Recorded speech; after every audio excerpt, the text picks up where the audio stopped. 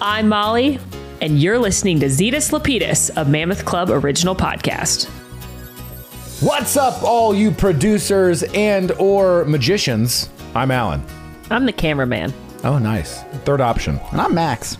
And this is Zetus Lapidus. It is the podcast where we watch every Disney Channel original movie or DCOM in chronological order and then spend way too much time analyzing them. This week, folks, we watched the movie Now You See It, ellipses. Now you don't. That is the implication, yes.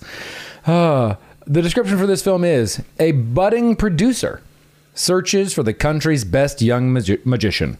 That does happen. Yeah. That's not really what most of this movie is about. That's what the first 15 minutes of this movie are that about. movie is, that's over in about 10 minutes, and then the rest of it has nothing to do with that. Well, about the next hour and a half have to do with one thing, and then the last 30 minutes have their own thing. Yeah, an entirely new plot line. Yeah, that's true. Yeah. This is a classic, and we'll get into this more, but this is a classic DCOM approach of what the fuck is happening? Just what is the throw plot? Everything at the wall and see if anything sticks. Dude, what do we like? It was, boy, there were some elements of this that made me actually have to get up and walk around. This movie was released on January 14th of the year 2005, and I have to know, did either of you watch this movie as a kid? No, I didn't know this movie existed until a few hours ago. Same. I thought it was that movie with Jesse Eisenberg. I would have been more excited. Yep. I would have really liked to watch that movie. Unfortunately, Project? The Social Network? Yeah, the Social Network. Yeah, that was Superman. Is what I mean. all better choices. Literally anything in that Rolodex is probably going to kick this movie's ass. Not to give away our ratings at all, listener. No, it was A movie about magic. It sure was. The top song of this week was Let Me Love You by Mario. You should let me love you. Let me be the one to give you everything you want and need. Baby, make me your selection. I'll be your affection. Show you all that love's supposed to be. Baby, you should let me love you. Oh, we're doing the whole song. That song is good. It is a good song. I agree. I love some good 90s, early 2000s R&B. Crushed. Absolutely crushed. You know what else crushed? The top movie this week. Coach Carter. Oh, Samuel. Sam Jackson.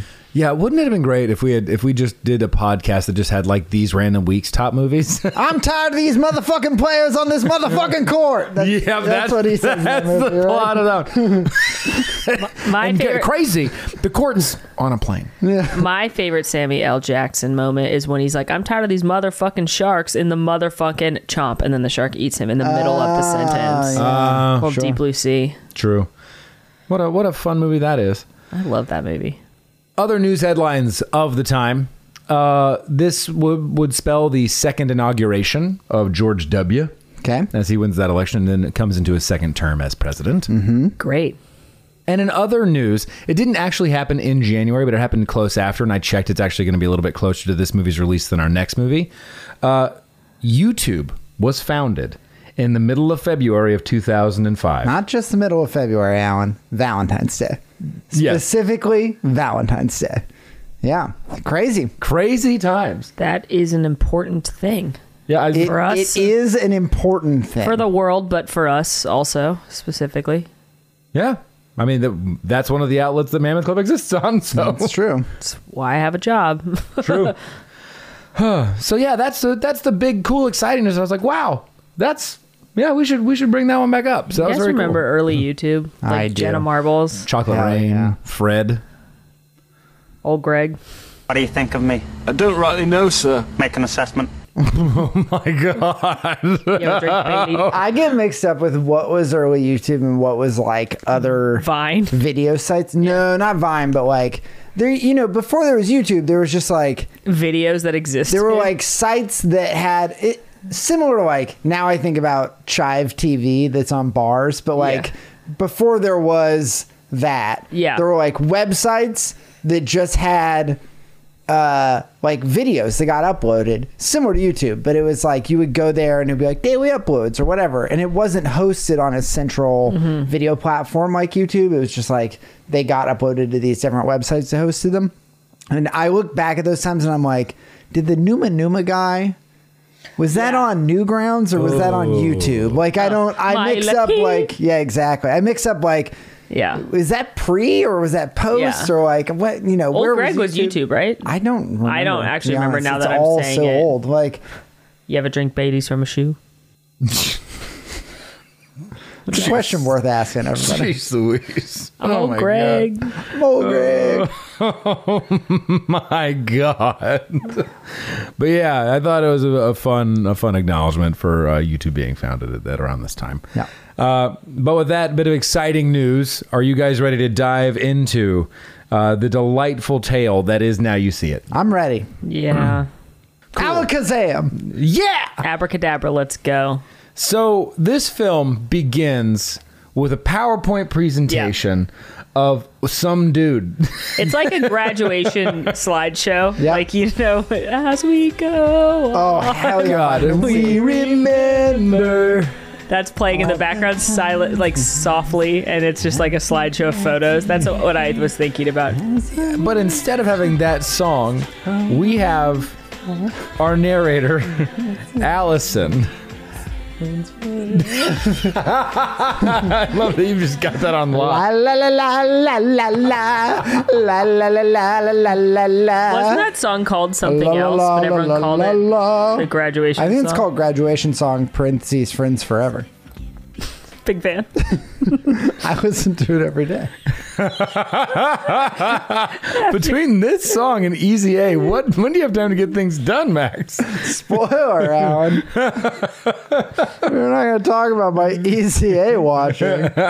Your film and consumption habits are incredibly distressing. I have plenty of time to listen to that song 3 times and watch Easy A every day. Oh, wow. Meeting ends 3 minutes early, get in a play of vitamin C. As we go on. Any kind of sentimental moment in my life, get in a play of vitamin C. Or not sentimental, you know, just play it whenever. It's called Graduation Friends Forever. Jesus. Oh, God. Hold on, I want to see how long it is. Is this a sentimental moment right now? Oh, it's 5 minutes and 39 seconds. Man, you got to budget like 16 minutes a day. Meeting in 6 minutes early, I can get in to play at Graduation parentheses Friends Forever. Sometimes you got to split it, though. I understand. Like, if a meeting only ends 2 minutes early, you just play a little bit. Get the first 3, get the next 2. God. Oh. You got the Google Home set up throughout the house so you can play it while you're walking. You just say play it again, Sam, and it comes on. Yeah, you know? that's right. I do have it set up that way. Yeah, it's weird you know that. Yeah, well, you know, we're friends. So you say play it again, C. Get it? Oh, because vitamin C. Yeah, this is. I exclusively like things built around single letters. What a very specific. Easy A, vitamin C. This makes no sense. Correct. Oh, you know what else makes no sense? The intro to this movie. So we have Allison, who is our narrator, who is outlining this gentleman who we have seen on the screen by the name of Danny. Danny has apparently disappeared, but we're going to learn Danny's story. The drama is clear. The intrigue levels are high, and my frustration was mounting. Can't imagine why. We have this actress sitting and just immediately breaking the fourth wall. It was Quince all over again. It was Quince level. And she just talks to us for like, I don't know, this movie's probably 90 minutes. Yeah. I would say 12 of it is her just sitting there staring at the camera. Keeps coming back to it. It is a little bit, I wonder your thoughts, Alan, because obviously we know of your storied rage on Quince, but Dude, this movie does establish her as looking at camera in and outside of this because she's being filmed. And if you look past her in this scene on her computer, you can see other camera shots set up. She's clearly set this up to film it as a would-be TV producer. Right. So it's a little bit different because it's not just I'm breaking the fourth wall of the DCOM like KJB and Quince. It's like I work in television and I'm seemingly shooting something right now. yeah, I noticed that as well. It did not lessen my frustration. And sort of like, here's why. Is we have... There are just so many times throughout this movie, and we'll touch on them, where we have established, Allison's our producer, Danny's the talent, and I can't ever remember the little kid's name who's our Gilbert. Curtis is the cameraman. So there are, and then you just have the filming of the decom around them. Mm-hmm. I am more accepting of the times where she's looking dead ass into Curtis's camera than I am when she breaks the fourth wall in the film as well. Like not her in her room doing the film setup thing. That's just a trope of like telling not showing that I just don't like. Mm-hmm. But yeah, there were so many times where characters just stared directly into camera A, aka not Curtis's camera, that I was like, what is happening right now? I kept thinking they were going to reveal that Curtis was in the room because like, they look in the camera like, like when she's in her room doing this like exposition piece, the camera moves with her. And I kept thinking at some point when we get to present day, because she sort of like tells what has already happened. And I kept thinking at some point when we get to present day, it would cut back and show that Curtis has been filming this whole time. And that would be like, oh, okay, we're making... I think they never do that. No, not at all. We just have her provide a wealth of exposition that is like, but don't worry, this is the story I'm going to tell you. You're going to learn about it. And I'm like, get on with it. Just tell me this. Like, I don't need 5 to 8 minutes of you talking at me. Just get to the story. So we find out that Allison is a producer, also in high school. Well, I thought this too. She gets chosen from a new reality TV show, and the competition is to find the best kid magician. And I was like, how old is she that she's going to be a producer on a reality TV show? But then it's very quickly revealed that it's the first ever kid produced and made show. So they've got kid cameramen, kid producers, and then they're looking for the kid talent to be the magicians. I'm going to say musicians at some point, everyone. I mean magicians. Just know I always mean magicians. And she gets chosen as one of the producers, and she very quickly makes friends. Yo, I'm just going to say this. I'm going to say it right now, and I'm going to stand by it. I think that every MC in this is insufferable. I think Allison is insufferable. I think so too. I think Danny is insufferable. I think Curtis is like a little bit less but Curtis is still insufferable. I think Danny and Allison are two of the most unlikable lead characters we've had in a decom. She grows on me as the movie goes on, but she never gets to a great place. And Danny is straight horrible. Like, he's such a dick. Is horrible. She you at least find sympathy for her toward the end of the movie because she's in the right and she's doing something out of care, and so I can at least be on her side for there because she's trying to be there for somebody she cares about. But man, they all suck. That's true. There were you've mentioned this before, Max, of having to want to turn it off. I remember looking at mine and be I don't want to watch this. Yeah. There were 3 distinct points in this movie where I was I could turn this off and be happy. And it's because we're here that we finished the thing. But regardless, I think there were some unintentionally comedic moments in this movie where I feel like the movie didn't intend for the thing to be funny and it wound up being that way. It was just I could not understand why these characters were written to be just so unlikable. Yeah. I was like, what is happening right now? Allison's your know-it-all on the first day of this new TV show. They're meeting the head producer of the whole thing. And she's asking questions. And of course, Allison knows all the answers. And not only that, but she's she answers one question correctly, and the main producer woman's oh, I couldn't have said that better myself. And Allison's oh, you did in this article I read where you were interviewed in 1999 and she's just being the ultimate know-it-all. Yep. Kiss ass. And whilst I respect that she studied and worked hard and is clearly there to make something of this experience, she's no one wants. You understand why no one likes her. Mm-hmm. Well, on top of that, too, she has that moment, and we cut back to her justifying the annoying actions, where she's I don't understand why somebody would ask me a question they wouldn't want the full answer to. And we're no, you don't. That's not it. That's actually not the issue. I just don't understand why I can't make friends. Because What? So it's just like the willful ignorance portion of it too, where you're just like, and now granted, high school, like nobody has the emotional intelligence to probably express that well, but it's just like, whoa, it was so discordant in that moment. I liked the I like the basis of this competition for the rest of the producers. So every producer has a team, basically. They've got a cameraman, they've got a producer, and they've got a mentor. Curtis is our cameraman. Paul is our mentor, and Allison is the producer.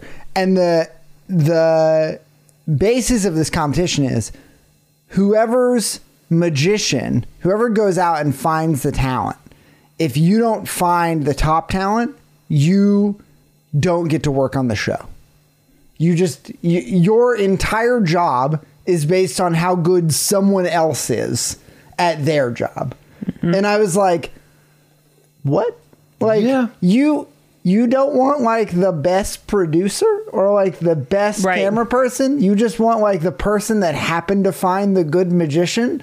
That's who gets to keep working on this thing. Like, which is odd because like you're describing the role of a talent scout here. Yeah, it was so puzzling to me that like this is the design is like, hey, you may be the shittiest camera person we've got, but you happen to stumble upon the best magician, so that's what we're working with is the worst camera person.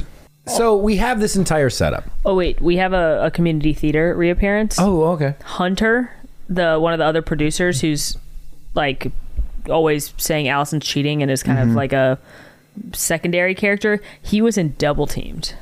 Oh. Interesting. Yeah.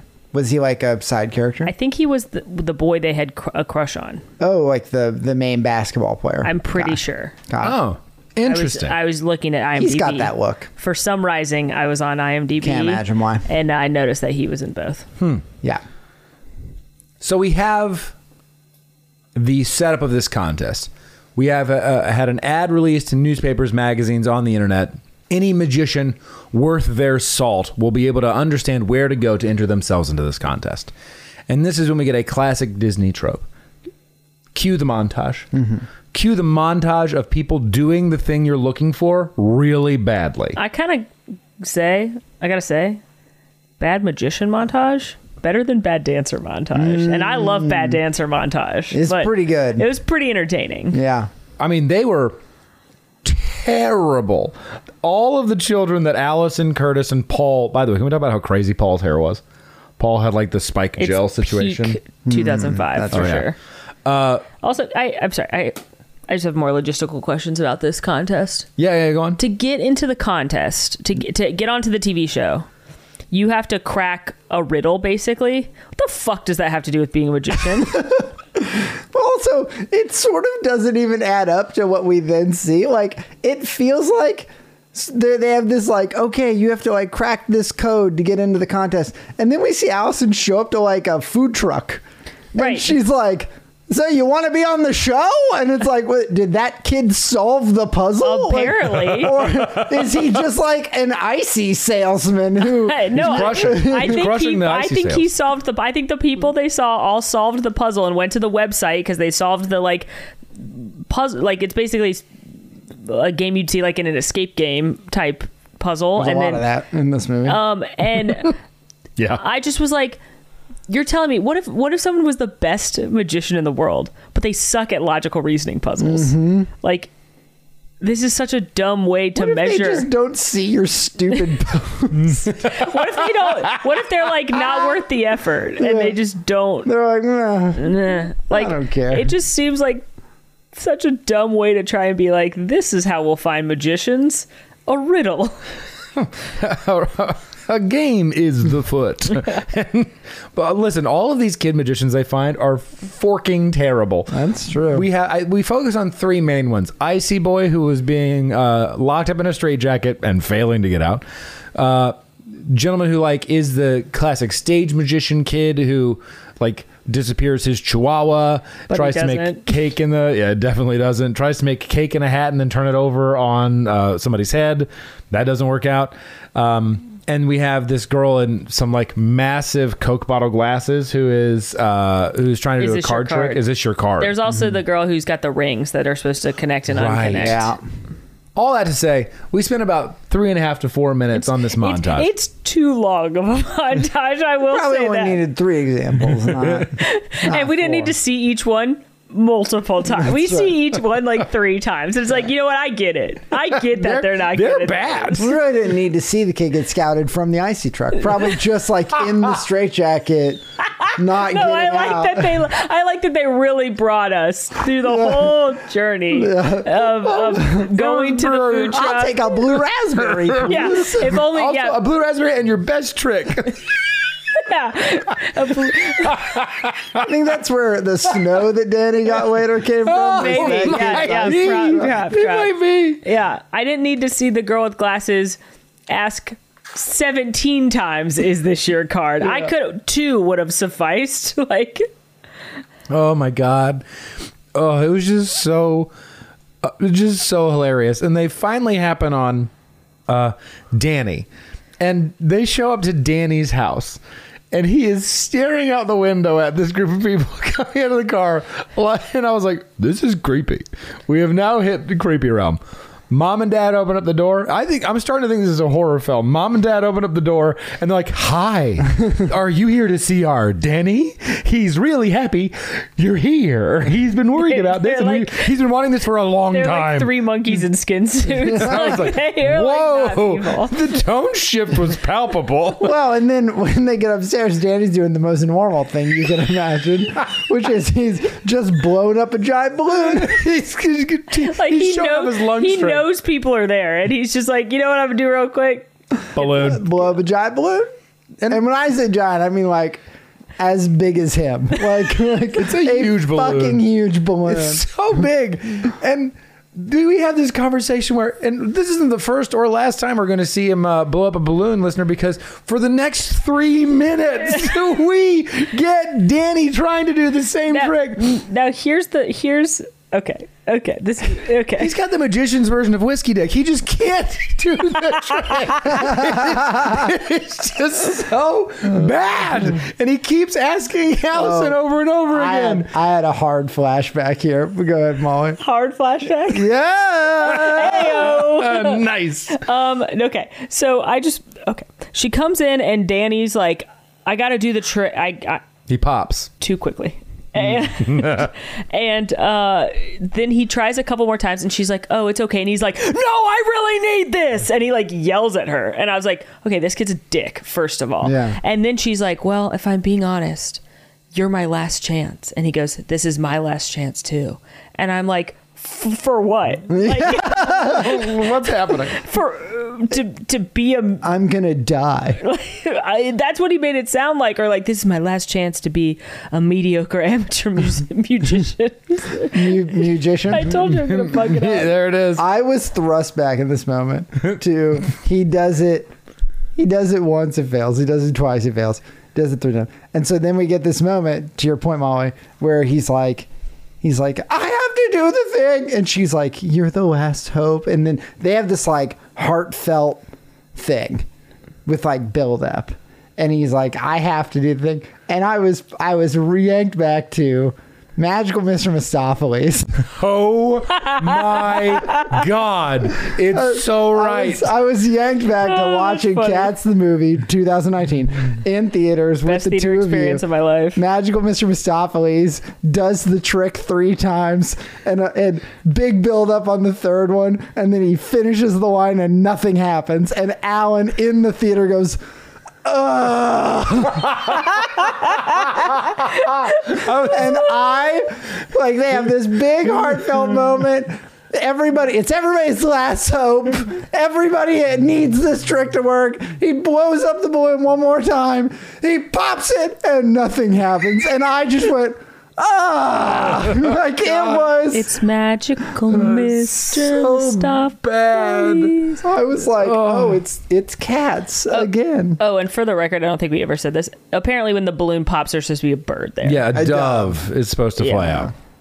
So he pops approximately 25 balloons because Allison makes the entire group of Curtis and Paul remain in Danny's room as he just continues to blow and pop balloons. Again, we could have cut this montage in half. Totally. They leave, go to the truck. This is when you have Curtis be like, Allison only wanted to stay because I bet she thought Danny was cute, seeding the romance that's going to inevitably happen because it's a decom. And they open up the back of the truck and doves fly out as if from nowhere. Nowhere is correct. How did he do that? I'm gonna like spoil for later. But I literally, when I watch it, I was like, that was some poor editing. Those doves came out of nowhere. Why didn't they just put those doves? And then... And what? Joke's on you. Joke's on me. That's going to come up an hour from now. Yeah, it is. Good seating. Although, I have questions. How the fuck does Allison make the jump that it is the dude who wanted to make a dove appear in his hand been put? How did he put them in the car? An amazing trick, though. Because who else would know that doves should exist? Yeah. Well, what? That was the trick. They made him think that he wasn't. He made them think he wasn't very good, and it was all deception because the whole time he was making doves appear in their fucking car, so that when they got ready to leave, disappointed, downtrodden, out of hope, they would open it and doves. Yeah, sure. That's supported so much by the fact that we have a voiceover from Allison telling us overtly, I thought Danny would look happy as she stares at him in the window. He has the most broody duck lips I've ever seen. Because she's like, he looks scared. And he's literally just like, he's like me in every selfie in 2006. It was the popular and prevailing look. Mm-hmm. Danny joins the crew. Now, there is a line that happens here that I thought was actually kind of funny from the movie, where Allison was talking to Paul before they open the door and the doves fly out. And she's like, so, Paul, do you ever think we're going to find anybody? Is Danny our guy? And he was like, yeah, sure. I think you're going to get it, Allison. And Allison's like, do you actually believe that? And he goes, no, as your mentor, I'm supposed to be encouraging. And I was like, oh, God, Paul. Sick burn. Regardless, Danny joins the crew. And they go back to meet with the rest of the producers, who immediately say, upon review of the footage, that Allison is cheating, that she was in cahoots with this with this magician who is going to make the trick happen so that they can join. And this is when we have, for like the longest beat, we saw this character be introduced earlier. His name's Max, who's sort of the orchestrator of this whole event. He is now brooding in the corner. And I don't know about you two, but I was like, oh, well, there's our villain. Yeah. Very obvious. We found him. Yeah. He was spooky, scary, and I actually was sus of Paul immediately, too, pretty much. I was like, these two. Can't be trusted. I don't like that. Max eventually decides. Bad name, by the way. I was about to say. Gross. How did you feel about that? Yuck. Yicky. Can't trust anybody with that name. I wouldn't. Masters of Chaos, they are. Can attest. We see it represented in this film as well. We cut to all of the producers, camera, children, and magicians on a bus on their way to an undisclosed location. And we have a bit of a dick measuring contest happening. Magic off. A magic off. I know neither of you have seen Barbie yet, but in Barbie, they're like, I'm going to beat you off. Because the Ken's job is beach. And so then they get in a fight and they're like, I'm going to beat you off. I'll beat you off right now. That's what this is. Mm-hmm. Effectively. But through worse. Cards. But worse. This is it's not the most confusing thing in this movie, but it is confusing. So they do sort of like, because of the way Danny's face looks after he produces doves, because of euphemism that is. Because of how it all works, right? I think you are led to believe like, oh, he doesn't totally know what's happening, or is he in control of it? Is he not in control of it? Then they get on the bus and he does a very good David Blaine card trick, seemingly just does it. Like, seemingly he's in total control, and Brandon does a card trick, and then Danny's like, yeah, watch this, and throws a card through the glass of the bus, and it's his card. And it's his card, and it's like, it's a David Blaine trick. I've seen that in a special. And so I immediately was like, well, can he do magic? Like, now I don't know. Like, it was very chaotic and uncontrolled first, and he sort of like lucked his way into the competition. But now, in the moment, he takes the deck and he just does the trick. It is just so painfully frustrating because they go from that, Max, back to him being chaos and not knowing. I know. And like, pick a lane, please. I guess I'm thinking through it right now. And are we meant to intuit that whenever Danny is emotionally charged, he has control over it? He said, basically, he describes it later as like, when I need it to work, it works. But just so convenient. Yeah, very convenient. And yeah, because spoiler alert, listener, he actually has magical powers. Yeah. Like, oh, sorry. Yeah. Yeah, that's the whole thing. No, but it's like very like, I'm with you. I don't know if maybe he was drawn to magic tricks because he innately has magic powers or something like that. Like, I don't know, because it does seem like he's actually trying to do magic. Yeah. Like magician magic. Right. Close up card magic. Yeah, so maybe he just innately was drawn to that. He's like, this is that's what magic is. Yeah. It's like, I understand it's supposed to be this like uncontrolled force. Like, his inability to control what's happening is part of his character arc and theme, but it's just weird. Sorry, I'm gonna skip ahead here, but it's weird that he's introduced as not having any control of it. He's trying to do this dove trick. The doves appear somewhere else. He doesn't intend for them to. Then he does the card trick perfectly. Then he does another trick on stage, and it's a fucking mess. Actually, does two of those. They're a fucking mess. And then he goes to he has to prove he has powers, and he does it perfectly, and has complete control of it. And in I was always like, the fuck is going on?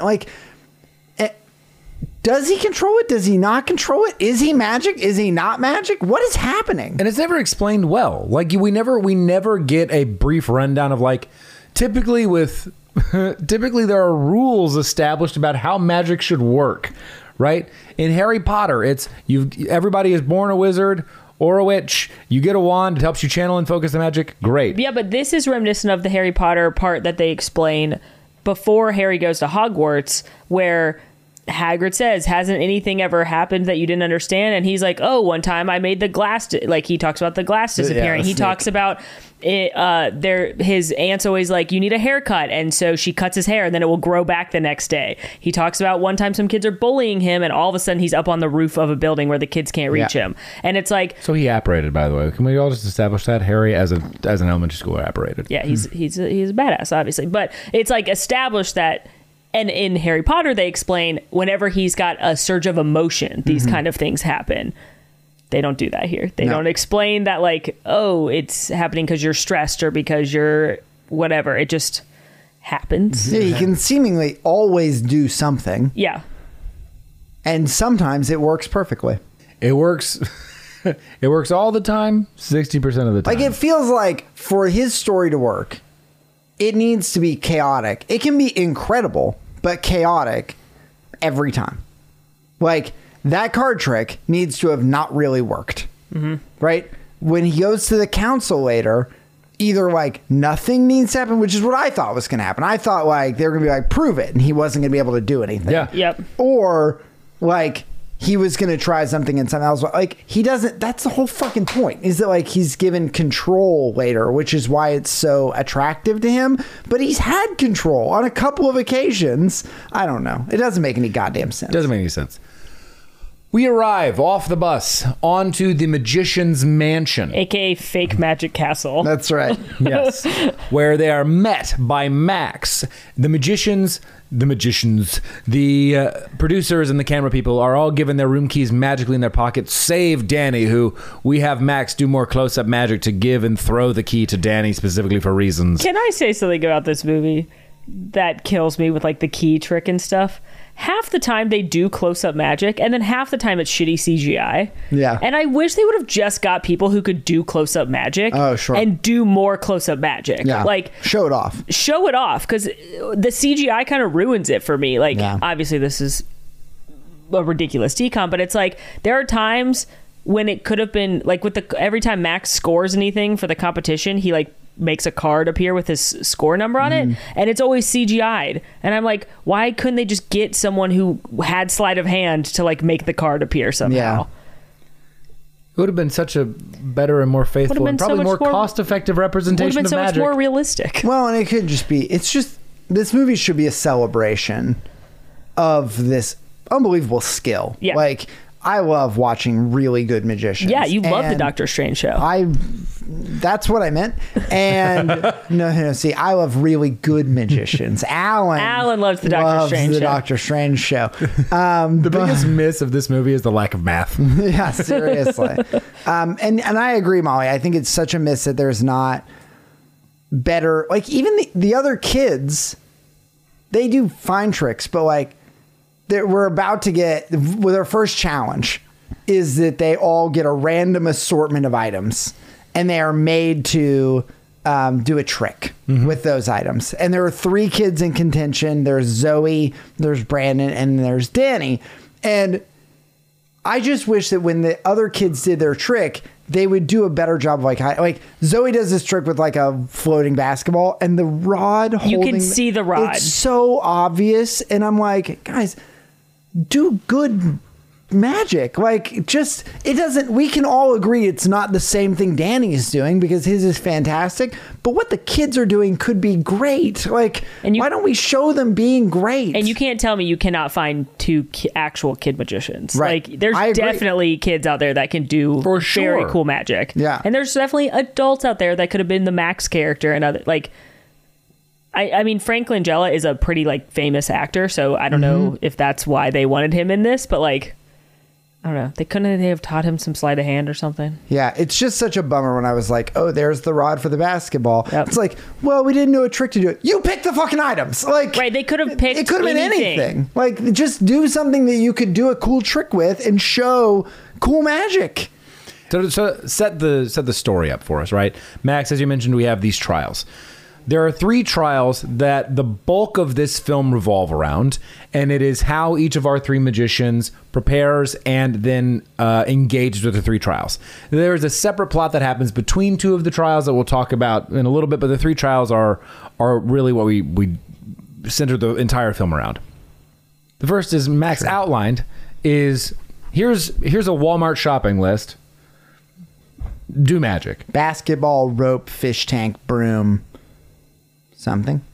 I think it might just be those though. But tarp or case, like something. Oh yeah, it's like curtain or something. Yeah. Zoe and Brandon objectively do really fun magic with those items. With a rod that you can see the basketball on. Yeah, I mean it's not great, but it's fun. Well, Zoe does magic. Brandon. Oh yeah. Brandon asks for an assistant. Yeah. After Danny goes, and Brandon ends up not really doing a trick. Well, he does. That yelling constantly for about maybe a minute and a half is something that you only see on football games. You're like, oh my God. Yeah. So Brandon's go of this magic is to be like, I'm going to make... Brandon's entire act always centers around making something up here or disappear. It is nothing in between. He goes, I'm going to make these objects behind me disappear. On the count of 3, 1, 2, 3, boop, and he's made a Rube Goldberg machine where he's got a basketball twirling around. Danny, yeah. Where a basketball's spinning around, and they're like, he made snow, because he made snow to hold up the broom for reasons. And I didn't get this at all. It didn't make any sense. Where'd the snow come from? Well, he made it, but... He magicked it. And he was like, you should DQ everybody, Hunter specifically, you should disqualify... Danny for making the snow because it's not one of the 5 objects you gave. And Max is like, you're right. He gets a 3 out of 10. But then, okay, so then Brandon goes up and Brandon's like, I need an assistant. I need a volunteer from the audience.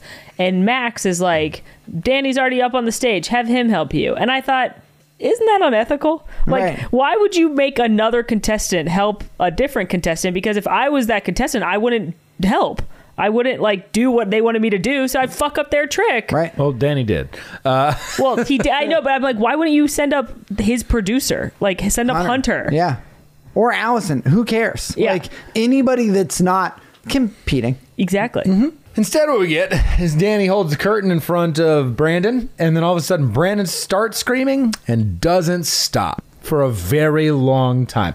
And it's not always a scream. Sometimes it's a laugh, like he's being tickled uncontrollably. Does sound like a laugh. Yeah. But he's been pinned to a comically large Wheel of Fortune style wheel, and he is spinning. He's being tortured, is really what it is. But he likes it. Yeah, he disappears from behind the curtain. Danny drops the curtain. Brandon's gone, and now he's spinning on a wheel. And everyone is confounded. How did this happen? What a trick. They're confounded to the point where that evening, Allison, Curtis, Hunter, and Brandon all begin searching the stage for a trapdoor, because there must have been a trapdoor that would... Don't you think Brandon would have known if there was a trapdoor? Yeah. Like how I went from A to B. I fell through a trapdoor and then walked to the wheel and put myself on. Jumped on. Yes, that was my question. Like, yes, if there's Velcro a door, suit. you still got to get on the wheel, dog. Makes more sense if Hunter's looking and he's like, oh, how did that happen? Nope, everybody. Brandon suffers from short-term memory loss. Yes. It does not remember the events. He was just so traumatized by it. While they're unable to find this trap door, we see Paul lurking in the rafters. Sus. Being sus. Really, it's just to establish Paul as sus. The whole time, Allison is super, super competitive, and she's very like, okay, Danny, like, what's your next trick? What are you going to do? You need to be personable. Like, we need to be best friends and like hang out all the time because I want to win. And like, I watch a lot of reality TV, and Danny's like, leave me alone. And he's all moody and like such a dick to her the whole time. But there was one line that actually made me laugh. And she's like, no, you don't understand, Danny. I watch a lot of reality TV, and the contestants that they show the most of, they are either the most personable, or they're the most competitive, or they have some kind of sad, heartbreaking backstory. And I started laughing because like that is every reality show competition. That's like true.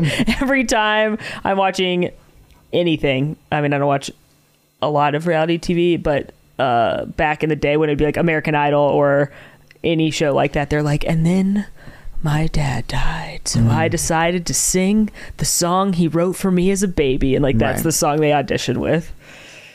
Yeah, I do watch a lot of reality TV, and I can confirm. Still the same. Yeah, it's how it works. I mostly, if I'm watching reality TV, it's when we're watching trashy dating shows. Right. Yeah. New episodes of Love Is Blind, by the way. Ooh.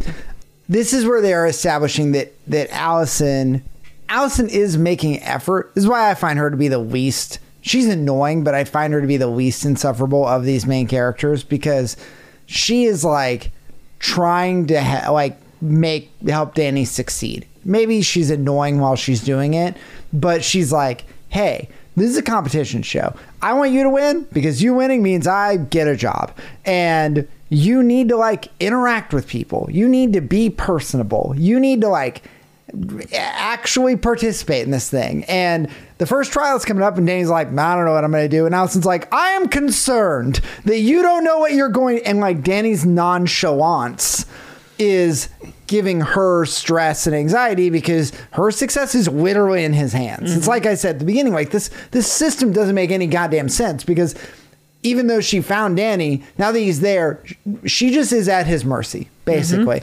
And so she's trying, and we get multiple scenes of her attempting to like give advice and help and like be there to help him. And he's basically like, F off. Like, I don't want you. He's almost like openly antagonistic in that way. It's what struck me was like, there's a way to be indifferent without being hostile. Yeah. And he is very much the latter, right? And I'm like, why though, dude? Like, this is what? And it's very clear this whole time that he's hiding some kind of secret. Oh, he's so moody. Secret boy. So misunderstood. Oh. While this is happening, all right, we have this Allison trying to establish a relationship with Danny. Danny, as a part of the second trial, they're each given wands of famous magicians. Zoe and Brandon get theirs.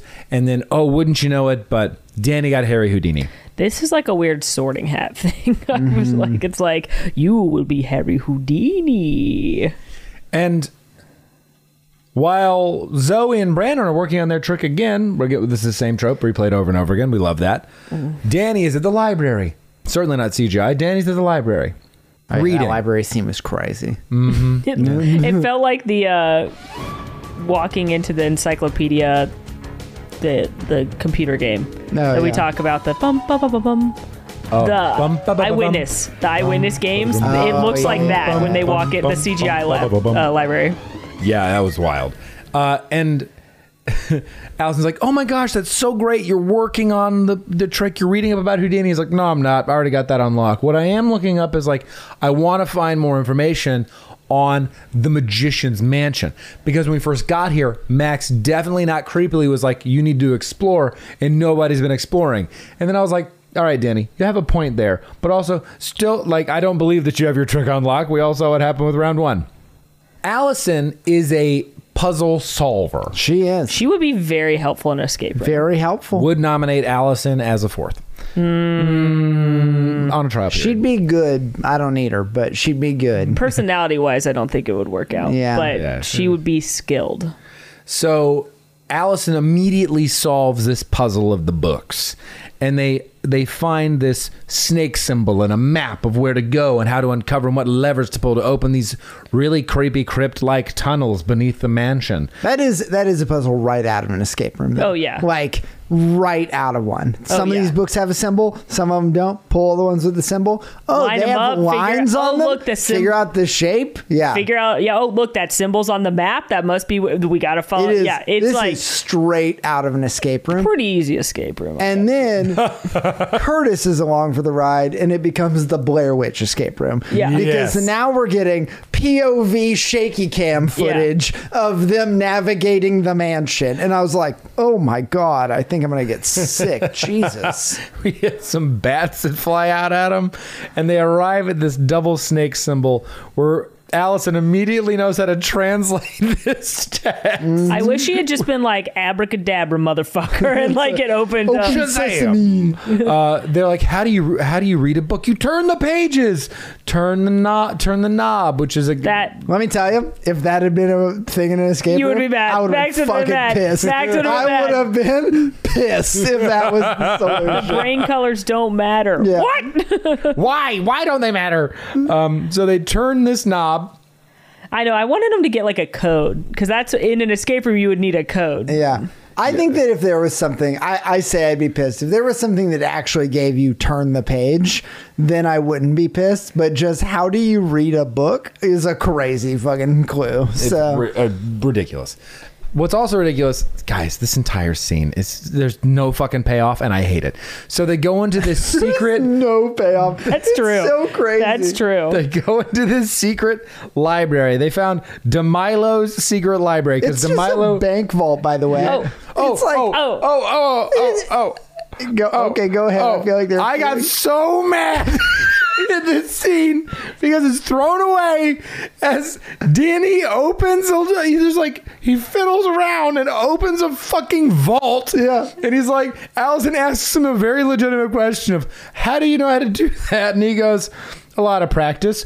What does that mean? Are you a robber? I was literally like, plot twist, Danny is the Riddler. He's Gotham's most wanted because... This is Luda straight out of Fast 5 when they're in the van. Oh my God. And they've got the remote control car and they look at the vault and he's like, it's an 8x13. And he like rattles off all these specs and Paul Walker's like, how do you know that? He's like, I had a wife before you knew me, O'Connor. Like, it is... Danny you did, Tej. You were a fucking mechanic. Okay, we saw it. You had a garage where you got races together. Like that is like Danny is a Luda circa Fast and the Furious right now. Dude. He just because again, okay. I'm like, why are they here? The same way that it makes no sense to try and find magicians by giving them a puzzle, why would a wizard know how to crack into a vault? Because you know what the actual answer is? Magic. If I was a wizard trying to get into a fucking vault, I would just use fucking magic. I'm not like twisting it and turning it, like listening for the clicks like I'm in Ocean's 11. Like, what? Yeah. It's insane. What's also insanity is they're down here looking and they're like, oh, we got all these books. It's Delilah, who the original builder of the mansion. Oh, so many great things are down here. Great. And Curtis, this motherfucker, is like, what's this knob do? And turns it, and they all get yoinked from the library. Why were we there?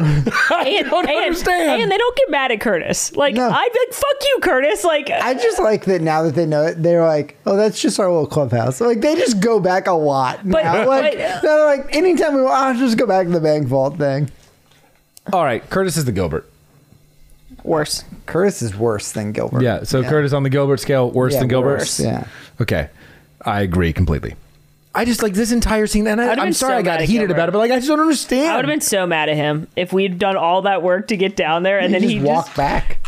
That's the thing that's crazy, is that they did all that to get down there, and now they're like, it's like they unlocked the secret room, and now they can access it forever, right? Like, it's like, oh, well, we just did it, so I guess, Curtis, that was hilarious. I guess we'll just go back tomorrow. Okay, but I would have fast travel back to their location. I would have been mad in that moment if I didn't know if I could get back or not. Once I found out I could get back, I would apologize to Curtis for my anger. But in that moment, I would have been like, Curtis, we just fucking cracked a bank vault to get in here. Yeah. We got in here for 37 seconds, and then you yoinked us out. It's ridiculous. But what it does do is it lets us go back to the main stage, where Zoe is pulling rabbits out of hats. How does that trick work for real? Big-ass rabbit. Is there a compartment in a hat? You know, I'm not a magician, Molly. I bet you know, though. How do you pull a rabbit out of a hat? I think there's a compartment. Step 9, put the rabbit back in the hat. Step 9. That's what it says. All right. Well, I don't need to know that badly. No worries. I'll study up. It has closed captions. So Zoe pulls rabbits out of hats. I want one of you to learn how to do that. No. There was a time during the pandemic when I thought I was going to become a sleight of hand magician. I was like at home. I was like, I don't know what else I'm going to do. We all got weird hobbies during the pandemic. I didn't fall through, by the way. Oh. Yeah. This video is not about getting rabbits out of hats, by the way. This is just a weirdly animated video that says a hat is a good rabbit habitat. So I'm going to go ahead and close that one down and stop my learning. I'll send it to you both. After the rabbits and hats situation, we have Brandon make a light bulb that's definitely real float. That pissed me off. It was a good trick, though. I mean, if it had been real. Yeah, if it had been real. Well, it's just proven to be more false when Danny reaches up to try to touch it, and he just you see him staring at the wrong spot, and his hand is you see his hand graze where it should be, but the CGI doesn't line up. Yeah. And then it's Danny's turn, and Danny says, the greatest Houdini trick ever pulled was when he made a full-size elephant disappear. So that's what I'm going to do. Here's an elephant. And out walks a hippogriff from Universal Studios Osaka. It was Hunter and Brandon in an elephant suit. Why would they agree to do this? God knows. They don't even like him at this point. Exactly. And again, it's your competition. Mm-hmm. Brandon walks up to Danny and it's like, I feel like a horse's backside. And he's like, sucks. Holds up the curtain, and again, Brandon should know by now not to stand behind curtains that Danny is holding. Yeah, because he is thrown on a bucking electronic bronco / bull. Like he's thrown on a bull. I have a question about magic. We're the target people to ask, right? I just feel like any trick where you hold up a sheet for too long is a bad trick, because if I'm in the audience, I'm going to be like, oh, they just switched it out back there. Mm-hmm. Well, is that a common magician move? I think that the common thing is the amount of time it's up with what you believe or perceive could happen in that amount of time. Like, if I'm totally cuffed up or tied up, right? and then you just throw a curtain up. There's a moment where you can't see me, but you don't actually think that in the time it takes for a curtain to go up and then fall, I can totally get out, right? But I have the amount of time that I'm covered to get out of all my bindings, right? So I think that it's playing with, you're going to give me the shot to like take away vision, but you perceive that it would be impossible for something to appear in that amount of time, right? I feel like Danny's magic, he just holds it up for a while. For a long time. Like, it's like a puppet show. He's waiting to get that feeling that his magic has happened. But after this mechanical bull appears beneath Brandon, Hunter's like, we have a cutaway scene where they're like, that can't be, like, that's not a trick. Danny must have actual magic. This is the craziest thing. That is true. He does say that. This is the craziest thing. Also, there's a Donald Trump reference. Dude, I can't wait. I can't wait. This is the craziest thing. That their next step is that he actually has magic powers. Like, they've seen 2 insane tricks, and their next step in a competition of magicians. Yep. Their next step is, well, he's actually magic. It's the only way. And Hunter's reasoning for this, when they're like, what the hell do you mean, Hunter? He's like, well, there's plenty of unexplainable things, like mind readers or Donald Trump's hair. Well, Curtis says Donald Trump's hair. Yeah. Hunter says like ESP. Oh, yeah. And like something else. And then Curtis is like, and Donald Trump's hair. And I was like, fair, but also, wow. Yeah. Wow. It is weird just like how long he has been in the zeitgeist. And like The Apprentice was like roaring right now. But instead, Danny just sort of explodes. He's like, things just happen around me. I don't know how to explain it. Enter Max again. He's like, well done, Danny. You have pulled out the trick from the magician's black bag of things where you might say that you do have special powers. I can summon a group of individuals to judge you, and we'll do it on the morrow. I'm the president of the Skeptics Club. The fuck are you talking about, Max? But also, then Danny reveals to Allison that he really does have magic, and he explains the first 2 chapters of Harry Potter, but badly, about how all the times that like magic has like come to him when he needs it. Yep. And she's just like, cool, and accepts it that he is a magic person. Now, 2 things. 1, he makes sure to say a point of like, because of this, I feel so alone and I feel different. And she's like, very emo. I relate to that. 2nd, question for the class. Yep. Someone that you know tells you that they have magical powers. How long, what's your reaction, I guess? I have a follow-up question. Yeah. Am I Allison in this scenario where I've seen this person perform things that I can't explain? Or is this you who I've interacted with a ton and I've never seen you do anything out of the ordinary, and now you're telling me you're magic? Because like Allison, to his credit, has seen Danny do things that are hard to explain, right? Yeah. Whereas like if you're just friends with somebody, yeah, and you've just been like, you've just seen them go to Walmart, you know what I mean? And they buy their toilet paper just like you do, and now they're like, I'm magic. I'd be like, really? Okay. You buy Charmin. The first one. The first one. Yeah. I mean, it's still hard to believe. Like, I don't think my reaction would just be, okay. Yeah. I think I'd be like, prove it. Sure. Yeah, there would be some follow-up questions for There sure. never is. Like, this is the umpteenth decom where somebody says some kind of fantastical thing and the other person's just like, okay. I'm a mermaid. All right. Great. I'm a I'm leprechaun. a witch. Now, granted, in that one, they're flying in a broom, so that adds up. Yeah. That would help hard to prove argue. it. Yeah. That would be help prove. Yeah, proof. So we have this play out.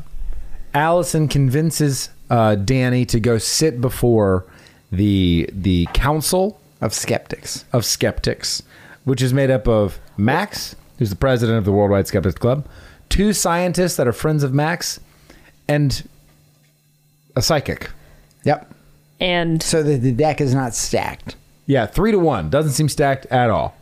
I cannot explain how much I love it when old white people make decisions. Oh, yeah. I love when really old people that should have retired a long time ago are in charge of making the decisions. Yeah, it's great. For Feels really another good. population of people. I think it makes a lot of sense. Yeah. A lot of merit to it, huh? Yeah. This is also, this scene is a clear setup, right?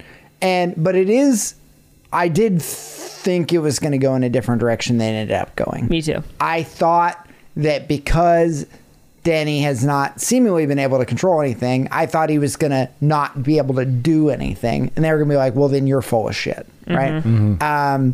But that's not what happens.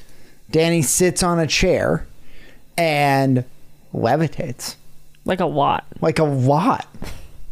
Like not a little. A lot of levitation. Yeah. And then Max is like, well, that's a magic chair. You're full of shit. And he shows how... Is that chair real? You know what? I don't know. No, I doubt it. I'm going to look it up. Because if so, that's like the coolest part of this whole movie is when he shows the magic chair. But he doesn't show it do anything. Like he sits in it and he levitates. He pushes a plunger on the side of it. No, he sits in it and he goes up. He's a fucking wizard. He's Molly. a sorcerer, Molly. You know what? That's a good point. Oh my god. At this point, I didn't know that.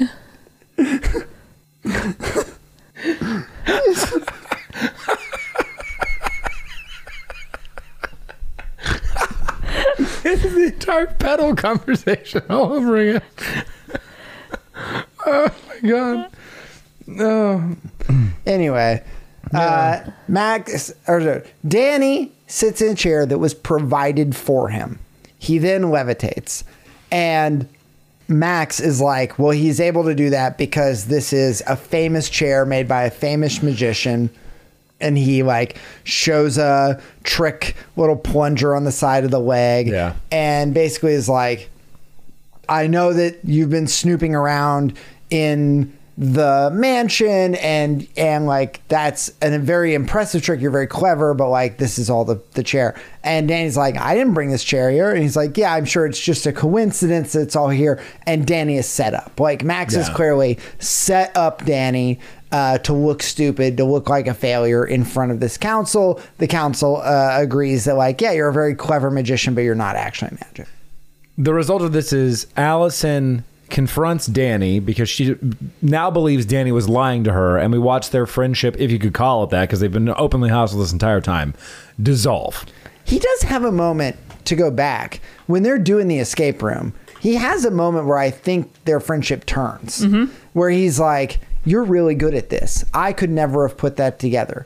And she's like, anybody could have done it. He's like, no, not anybody could have done it. You are great at it. And I thought like, oh, he now sees her in a different light. They're partners now. And after that scene where they like discover the secret room, he's back to being antagonistic with her. And I don't understand. I mean, like he confides in her like, yeah, I'm real, but like this is the moment where he needs to like work for that, because she was trying to be supportive. She was trying to be there for him. He was antagonistic. Then she wins him over. She shows value. He accepts her. Then she thinks she's been lied to. And he's just like, well, then fuck you. And like walks away basically. Yep. And this is the moment where he needs to be like, no, I need to work for you now because you've worked for me and I need to work for you. And immediately you see Allison in a position of like, once again, trying to save Danny and Danny not being receptive to it. It's such a tired story beat that we have happen here. And you know, though, it's not Allison's first time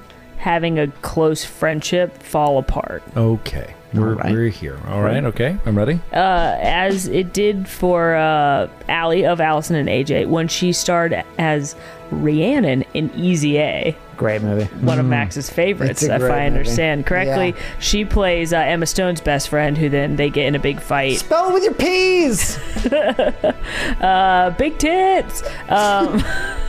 You know, not the same scene, but not the same. Big tits is a line from Allie, though, so that's why I wanted to throw that in. It's true. That's true. And married to Mr. Spell It With Your P's is the character Rosemary, portrayed by Patricia Clarkson. Mm-hmm. She's Emma Stone's mom, alongside Stanley Tucci as her dad. Best characters in the movie. Best characters in the movie. Now, one thing that Patricia Clarkson has been in that I really enjoyed is a little SNL skit called Mother Lover by The Lonely Island. I'm a mother lover, you're a mother lover. We should fuck each other's mothers, fuck each other's moms. In which our Dick in the Box friends, Justin Timberlake and Andy Samberg, are not able to bang their own moms for Mother's Day, obviously. So they naturally say, we'll switch.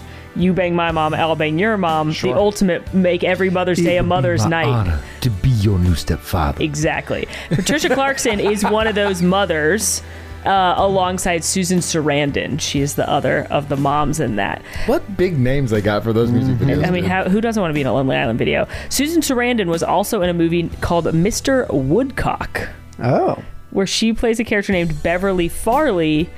Jasper Woodcock of the title is played by Billy Bob Thornton. Billy Bob Thornton plays Dan Truman in 1998's hit film Armageddon. That he does. Alongside Billy Bob as AJ Frost, you have Ben Affleck, who's gone on to do many things besides acting. He's gone on to be a writer, a director, both of things he did for Gone Baby Gone, which stars his brother Casey.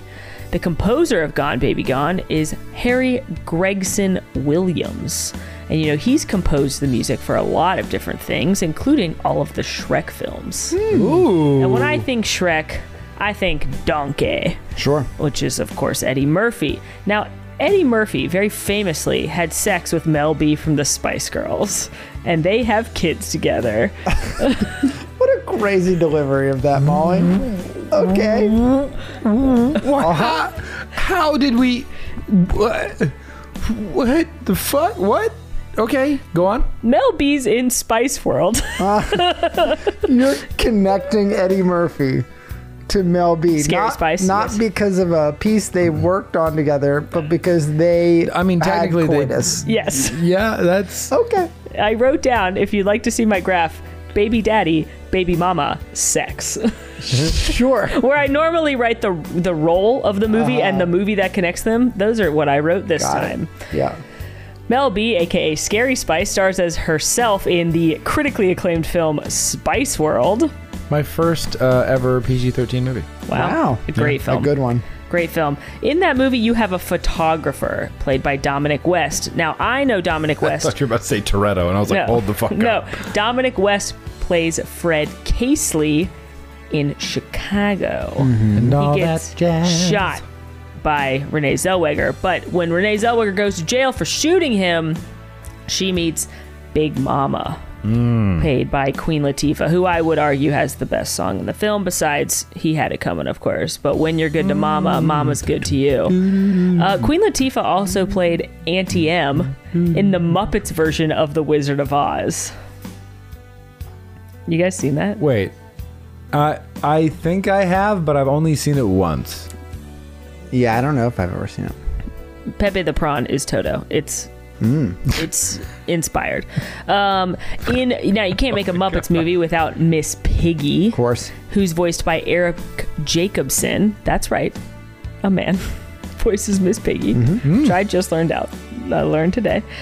He also voices Miss Piggy in Muppets Most Wanted, and in that film is the beef eater vicar, played by Frank Langella, who in this film is Max. There you go. Sorcerer Supreme. Oh, well, we made it. We made it.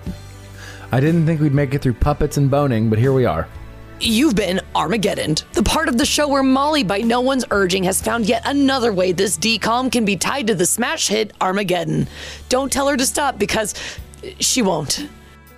New surprise every week. Is new. Someday we'll find it. The coitus connection. Oh, a new surprise every Armageddon. That's right.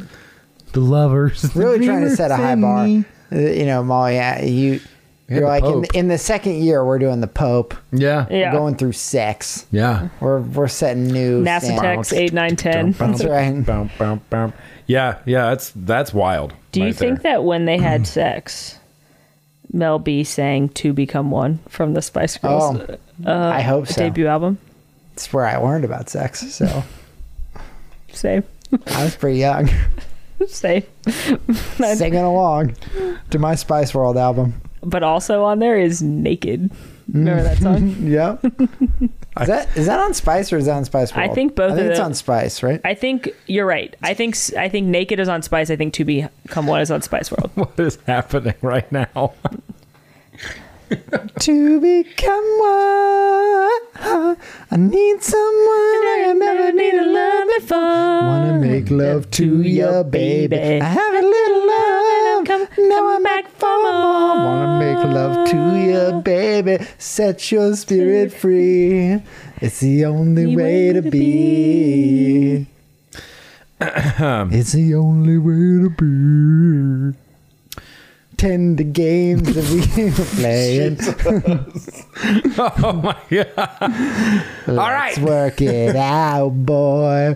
Let's work it out, boy. This is gonna be us whenever the Spice Girls reunion. Oh fuck yeah! Oh my god. Okay, Allison and Danny's friendship over. Allison is now handling it very maturely by drawing angry mustaches well draw on a pictures penis of on his Danny. face. Come Like, a little bit closer, baby. God. Get it on, 'cause tonight is the night. Oh my god. that "To Become One." Anyway, what were you saying, Alan, about mustaches? She drew a penis on his face. Oh, whoa. Mel B did, or? I don't know what to do anymore. Are we to the finale of this movie yet? Or? No. Oh, wait, no. We got to find Alan. Danny hasn't even talked to Max yet. No. We get a conversation between Allison and Curtis, where Allison and Curtis rewatched the footage from the first trick Danny ever did, and they realized that the doves appeared from nowhere. Yeah, what I thought was bad editing was indeed intentional. They watched back the VHS, which is just watching back the actual scene from I this know, that film. part's funny. And they're like, frame by frame, Curtis is like, wait, they come from nothing. And so they decide that makes him magic. Yes. And Allison must go after Danny to try to find him. Instead, she goes back to their secret hiding place where now Danny and Max are meeting. Max, surprised to everybody, reveals he is a sorcerer, and so is Danny. And then they have to practice and concentrate to control their magic. So in order to do so, they make two miniature knights fight each other. Dude, that's a crazy scene. It's crazy in like, I don't know what they were trying to achieve with the way they filmed this.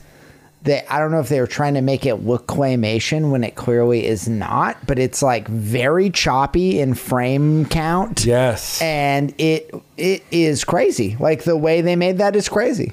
I think Danny beats Max in this knight claymation battle. And Max is like, here, I'll help you control your powers. Put on this not suspicious ring at all. What if you told your kids this movie was Harry Potter? Just for a second. Think about it. I think it's a great idea. Because, like, the night scene, like, they clearly were like, they've got something going on over here in the wizarding world. We're going to take some of that. Because the night scene, I have to assume, is Wizard's Chess. Yes. Then we have the producer, Paul, and Max have a conversation after Danny leaves where Max reveals he's actually the big bad and he is in control over Danny's magic so long as the ring is on, and eventually he wants to steal Danny's magic from Danny the same way that he stole the magic from DeMilo. Murder. Also, Danny can't take the ring off himself. Someone else has to take it off, which is convenient that Allison is listening to this whole conversation and videotaping it all. Who could have seen any of this coming? Yeah. Also, I just want to point out that at this point, we've been watching the movie for like, I don't know, like an hour and 10 minutes. There's like 20 minutes, 25 minutes left of screen time, and they're just now introducing this plot. That's correct. Like, we could have cut down a bunch of the montages from earlier. Yep. I didn't actually need 2 fantastical trials from the game show. I am much more interested in the evil wizard trying to steal the power. Correct. But in classic DCOM fashion, we're going to shove that entire plot into 25 minutes. Correct. And it's very rapid fire. We have Allison try to go tell Danny. She's unable to tell Danny until the next day. Danny, at this point, doesn't trust Allison anymore because of their friendship blow up. For starters, she's like in the middle of a huge group of people outside. She's like, hey, we got to talk about the fact that you're a wizard and Max is the bad guy. And it's like... And Paul's like kind of creepily like listening in. He's like why wouldn't she here? be like, could you come over here for a second? Like, she does that eventually, but... Well, yeah, she does it. He's like, I'm with my friends. These are my friends now. It's like they weren't your friends fucking a day ago. Insufferable. Oh, he literally made a statement that made me like, you're a fucking idiot. He was like, I've never felt more at ease and at home in my entire life. And I'm like, it's been 6 fucking hours. Yeah, he's got that ring on. They try and make it seem like because he has the ring on that now he doesn't feel stressed out because he's in control somehow. Well, Max is in control over Danny's magic, so Danny doesn't have to worry about it. Mm-hmm. So... he's like, how I've been so happy lately. 6 hours, dog. You've been happy for 6 hours. Allison takes Danny to the head producer of the show to have a confrontation, to once again explain the plot. Danny has a ring on. If he keeps it on, he'll die. Max is going to do the murder. And the producer's like, hold the fucking phone, because that's how any rational human being would react at that point, to be like, hey, explain more. Max shows up, definitely not suspicious, asks Allison to show the video she took. They have an open fight over the recorder before it's put into the VCR, to only find that, oh no, the tapes have been wiped. Well, because you watch him rub his thumb across it and do magic. And again, if she had been a little fucking more subtle and not been like, I have these tapes that show the evil plot. Yeah. Maybe they could have watched the tapes. If she'd just been like, hey, Danny, come look at this. I have something to show you. Yeah. She doesn't even need to be like, Danny, this is out, like, trust me. She just needs to be like, watch this. Look at this. Look play. at this thing. Yeah. But no, she shouts to the world. Yeah. In the open air. Harry Potter might as well be like, I'm hunting Horcruxes. Don't hide them better, Voldemort. Like, shut up. It's ridiculous. They decide that Allison, the stress of the show has made her a little loopy, so they want to send her home via the train. She hops off the train. They don't decide that. It's Paul and Max, like, it's scheming. But I did love maybe the most melodramatic line of the whole film. You just lost your final trick. When Allison goes, your last great trick, Danny, making your only real ally disappear. But Danny's response to that was crazy. He looks angry at her and then, in a huff, just fucks off. It's your last great trick, Danny. And then cut to her melodramatically sitting on a bus that looks like a fucking San Francisco trolley car. Oh, it's a train. They call it a train. It's the same bus they were on, or the same thing they were on when Danny did the trick. But my favorite thing about it is they're playing some emo song. She's looking longingly out the window. All the windows are open, but only her hair is blowing. Like, it's very clear that they have a wind machine outside for her. Because the woman behind her's hair's down too, not moving at all. And her hair is like dramatically blowing in the wind as she looks out the window solemnly. And I was like, oh, wow. This is a big budget moment right here. Dude. And in this moment, she realizes, I got to find out more about DeMilo. So she hops off the train, goes to a conveniently placed internet cafe, and begins doing research on how this dude died. He had his head crushed in. She says that via voiceover. So then naturally we cut to him in his coffin, head intact, not crushed in. But what is important is in his they took pictures of, presumably from an open casket. Creepy. And on his finger sits the same ring, not suspicious at all, that Danny is wearing. What? Bum, bum, bum. Again, we got 10 minutes left of this movie. Jesus Christ, we are really rapid fire going through this. Well, so is the film. Allison has to get back to the Magic Mansion. How does she do it? Everybody through a fucking prop. She gets in a prop. We don't know how. It's definitely off camera. Where she's then loaded onto a truck and then delivered to be used in the magic show. Yeah, she ships herself, seemingly. Yeah. Yep. Wouldn't you die? What? Wouldn't she suffocate? I think it's not airtight. On the box. It's probably not a long delivery. In the good place? one of the characters, the reason they died is because they thought they were going to rob a bank by locking themselves in a safe. And then they die. Nice. Or a fridge or something, but it just feels like you might die. Yeah. For sure. So she's delivered. Then we have Allison sneaking around moments, discovered by Hunter as the other performances are happening. Mm-hmm. Hunter wants to turn Allison in. Allison's like, hold that thought, and then runs into a funhouse mirror room. Where did the funhouse room come Well, from? I know Danny we saw and Allison have done this before, which is why she knows how to get through it or whatever. But this is... Cut that part. We don't need that. We don't need Hunter interfering right here. This shit. Like, we do have... This is seemingly... I think it is important just because of what's going to happen with Danny. That, like, there's a live audience. This is the finale of a television show. Yes. A competition reality television show with a live audience. And so Brandon comes out first, does some very simple close-up magic, lots of applause. Then Zoe comes out, and this is all buying time for Allison to go and get to Danny. And eventually Allison finds Danny in the back and is like, you got to take the fucking ring off. DeMilo had it on. Max is going to kill you. And Danny's like, go fuck yourself. He sucks. He still sucks so hard.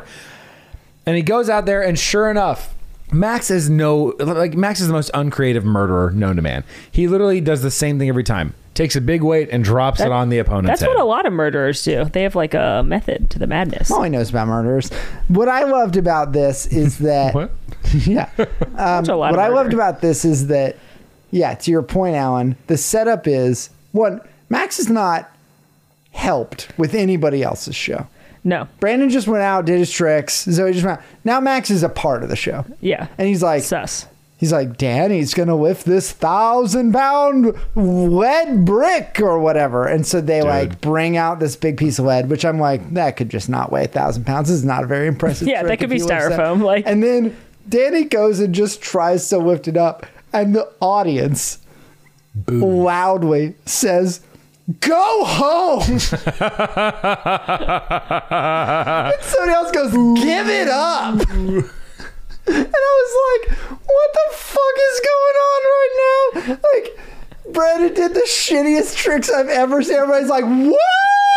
Yeah! Amazing. Iconic. That's iconic. He put a little light on his finger and waved his hand around. And now Danny's like, I'm going to pick up this heavy weight, which isn't magic. That's just weightlifting. Oh, God. And they're like, boo, you Get out of suck. Here.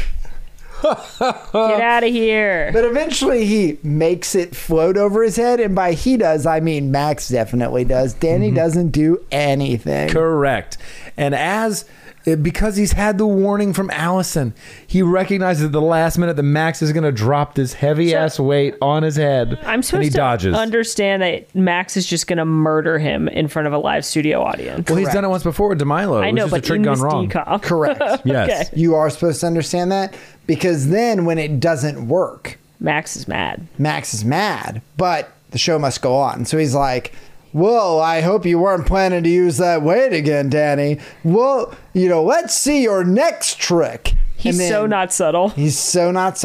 And then the delivery box gets wheeled out. Allison is clearly looking for a way to get on stage to help. The delivery box gets wheeled out full of swords. Yep. Sure. And again, Max is just part of this show now. Yes. He's just like, he's like, all right, let's have Danny do his trick. And then he starts taking the swords and plunging them into the box. And I was like, he's going to kill her. He's going to murder her. He's ready not only to kill Danny, he's ready to murder Allison as well. I've been watching a lot of horror movies to get ready for HHN, and I forgot this was a decom for a while, because I also thought she was going to get murdered. And then at one point he like sticks the sword in and it kind of like she gasps or something. So then Danny is like, Allison, and he runs and he opens the box, and she wasn't in that box, of course. Yeah. And my Chucky and Megan and Blumhouse watching ass is like, that would have been her. There was no blood coming out of that box. Right. Like, did you guys notice that Allison's clothes change? Yes. So she's in the first time she's in her standard like t-shirt blouse and jeans situation. She gets like a sexy magician's assistant outfit. When she reappears in the box.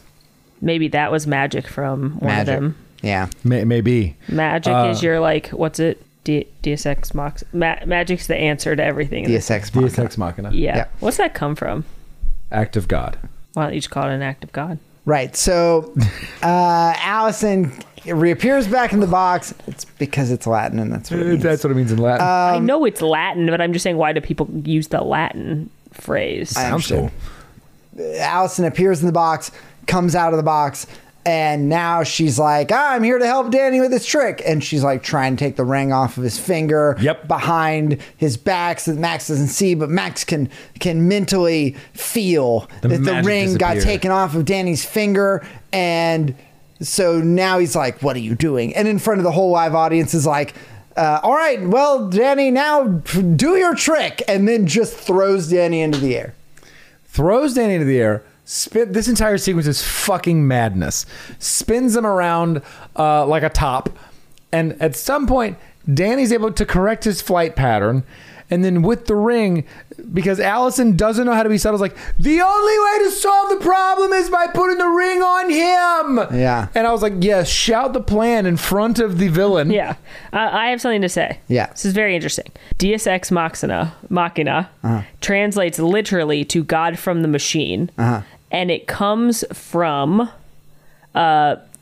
ancient Greek theater, where actors who are playing gods were literally brought on stage with machines like cranes for their dramas, but it says it occasionally appeared in comedies as well. So like the term literally came from the fact that the god characters would come from an actual machine. That's cool. And now we use that phrase, and then it gives examples of them in modern age, and it's the Eagles in Lord of the Rings, the time travel in Endgame, et cetera, et cetera. But that's cool that it comes from actually a machine. Very cool. Something I learned today. I didn't know. So Danny corrects his flight pattern and spins down, and we get a shot of Danny flying down through the ring he's holding. Speaking of Lord of the Rings, he's just going to shove that ring. Dude. No, he throws it. Everything. Yeah, it's like everything from the scene, from when he says, now it's my move, Max, is insane. Yeah, that's true. First, your shot is him holding the ring out, his eye peering through the center of the ring. Then he's flying towards Max with the ring held out. Then next thing you see is Max is just wearing the ring. Oh, how'd it get there? And then it cuts back to Danny like Superman flying, and his face is fucking crazy, like kind of distorted. And then there's a puff of smoke, and Max is gone.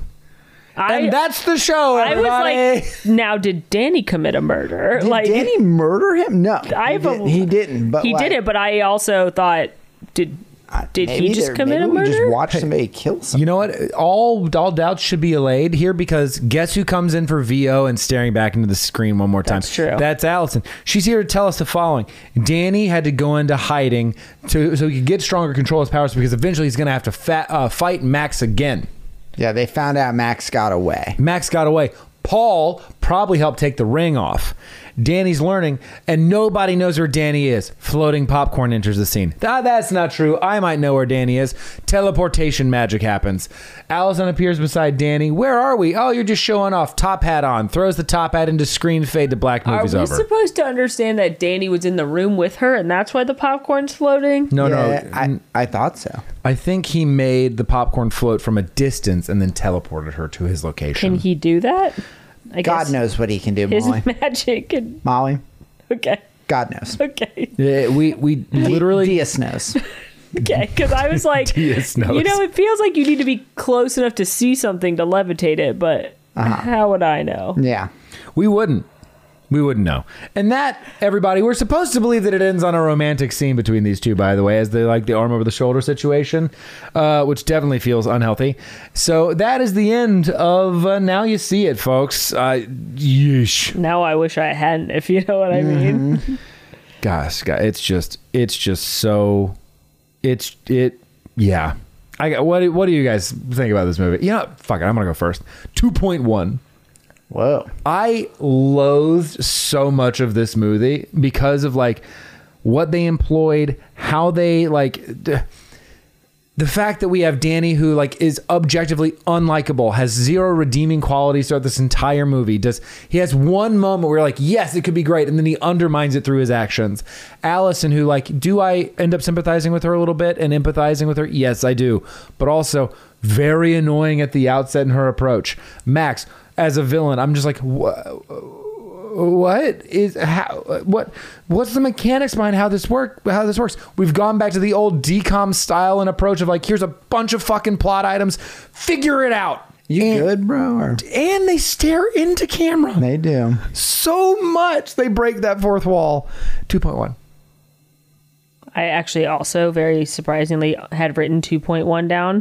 But you can see it on my notebook. I've written it many times. That was also my choice. And I so badly want to like this movie. Like on the outset, I think the plot is really cool, and I also, like you said, Max, think close-up magic's cool, and I also really like fucking wizards normally. So the fact that this movie sucked made me sad.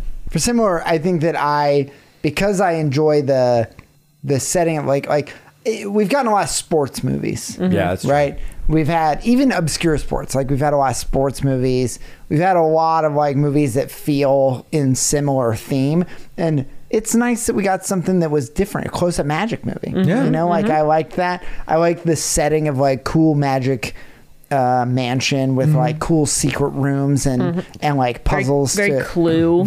Like I like all of that. I like seeing different tricks pulled off. I agree, Molly, that I wish we would have had like better sleight of hand magic, like better magic being done that wasn't CGI, wasn't relying on CGI. But I like the sort of structure of like doing tricks and having the competition. But most of it doesn't make sense. I think that mine is a little bit higher than yours just because of those like thematic elements that I enjoy, but it's still not much higher. 2.8 for me. Okay. Boy, do I have a review for you. Okay. All right. We ready? Mm-hmm. The title of this review is one of the best DCOM movies I've seen this year. I hope it's the only one you watched. I watch Disney almost every day of the week. Uh-huh. Since I saw the previews of this movie, I was dying to see the premiere. But for some reason, something happened and I don't remember what it was. All I know is that I missed most of the premiere. But I did know that Disney does premieres on Friday, Saturday, and Sunday. What? I just couldn't wait. I finally got to watch it sometime in February. Oh my goodness. I just loved it. I still love it. It's one of the best Disney movies I've ever seen. Wow. I just hope it becomes a DCOM movie because there was a Halloween type movie last year or the year before, and it didn't become a movie at all. Earlier this year, I tried looking it up on the Halloween movie on Disney, and they didn't have it. Wait, what? What's happening? I'm glad I recorded. They hope it becomes a movie. I just hope it becomes a DCOM movie. It is a DCOM movie. Because there was a Halloween. It's a Disney Channel original movie. Yeah. Because there was a Halloween type movie last year or the year before. Halloween type? And it didn't become a movie at all. Earlier this year, I tried looking What does that mean? Earlier this year, I tried looking up the Halloween movie on Disney, and they didn't have it. I'm glad I recorded it. Oh, I'm sorry. I didn't tell you the title. It's called Scream Team. I think I will try it again. It is a DCOM. Yeah, it is on Also, Disney. that wasn't a very good movie. Well, this person clearly has no taste. Oh, I'm sorry. I didn't tell you the title. It's called Scream Team. I think I will try it again. Hang on a minute. Hello? Nope. Nothing. Nada. Sorry, are you typing out your actions in the moment? Into IMDb? Well, I think I might. Never mind. I don't want to cause an influence on kids if they are reading this. Scream Team is an awesome movie, too. What in the fuck is happening? That's the end of the review. They give it a 10 out of 10. What? They give it a 10 out of 10. I think I might know. Never mind. Yeah, I don't want to influence kids. What the fuck does that mean? I've read this movie. That review has been read verbatim. I assume so. That's crazy. Okay. That's a 10 out of 10 for this movie, by the way. Sure. And co-signing Scream Team. Co-signing Scream Team. Now I do have a second review for you. A real treat. This review is titled, "This Movie Was Stupid." Well, I agree. Well, this movie was totally ridiculous. True. My friends and I watched it and were totally disappointed. okay. The movie has bad graphics. Sure. The movie has boring elements. Agreed. Basically, throughout the movie, this girl seems to try to be a, quote, very, unquote, close friend. The movie contains the usual bad guy trying to kill the main character. Only in this movie, the girl, Allison, doesn't save the day. The bad guy tries to embarrass the main character. She kind of does, though. She does. The bad guy tries to embarrass the main character. The secondary character comes to try to save the day. She does a little by taking off the ring, but that's all. That's the whole thing. The whole thing. Go on. Yeah. She tried to tell the main character about the bad guy, but doesn't listen. Would you say Danny's the main character? I would say she's the main character. She's the main character. Mm-hmm. Right before that main character is about to die, the secondary character yells out, "Danny, the acting was horrible." That's true. Allison Michaela was one of the worst people they could have picked. She needed some enthusiasm. Oh my God. Danny, the character, needed to be much nicer and less offensive. Well. To top it all off, they didn't even kiss. Well, what value do men and women have together if not kissing? Yeah, apparently. This truly was a bad movie full of demonic stuff. Oh, yes. Hey. Now we're in it. Go on. Let's go. Interested. If you are a Christian, I wouldn't see this movie. Listen, I just wouldn't see the movie. I'm just like, I don't care who you are. Maybe don't see the movie. Yeah. It's giving don't watch Harry Potter. Oh, man, I love some satanic panic, baby. Oh, God. I read that and I was like, what is happening? Both of those reviews, I was like, what is happening? One time in a YouTube video, I made the hand gesture that Eddie Munson does on Stranger Things, which is like the rock on. Yeah. And someone wrote a very long comment about how that's the devil's hand symbol and that we are clearly demonic Satan worshipers and people shouldn't follow us because I made the hand symbol. I mean, they're right. That's true. Yeah.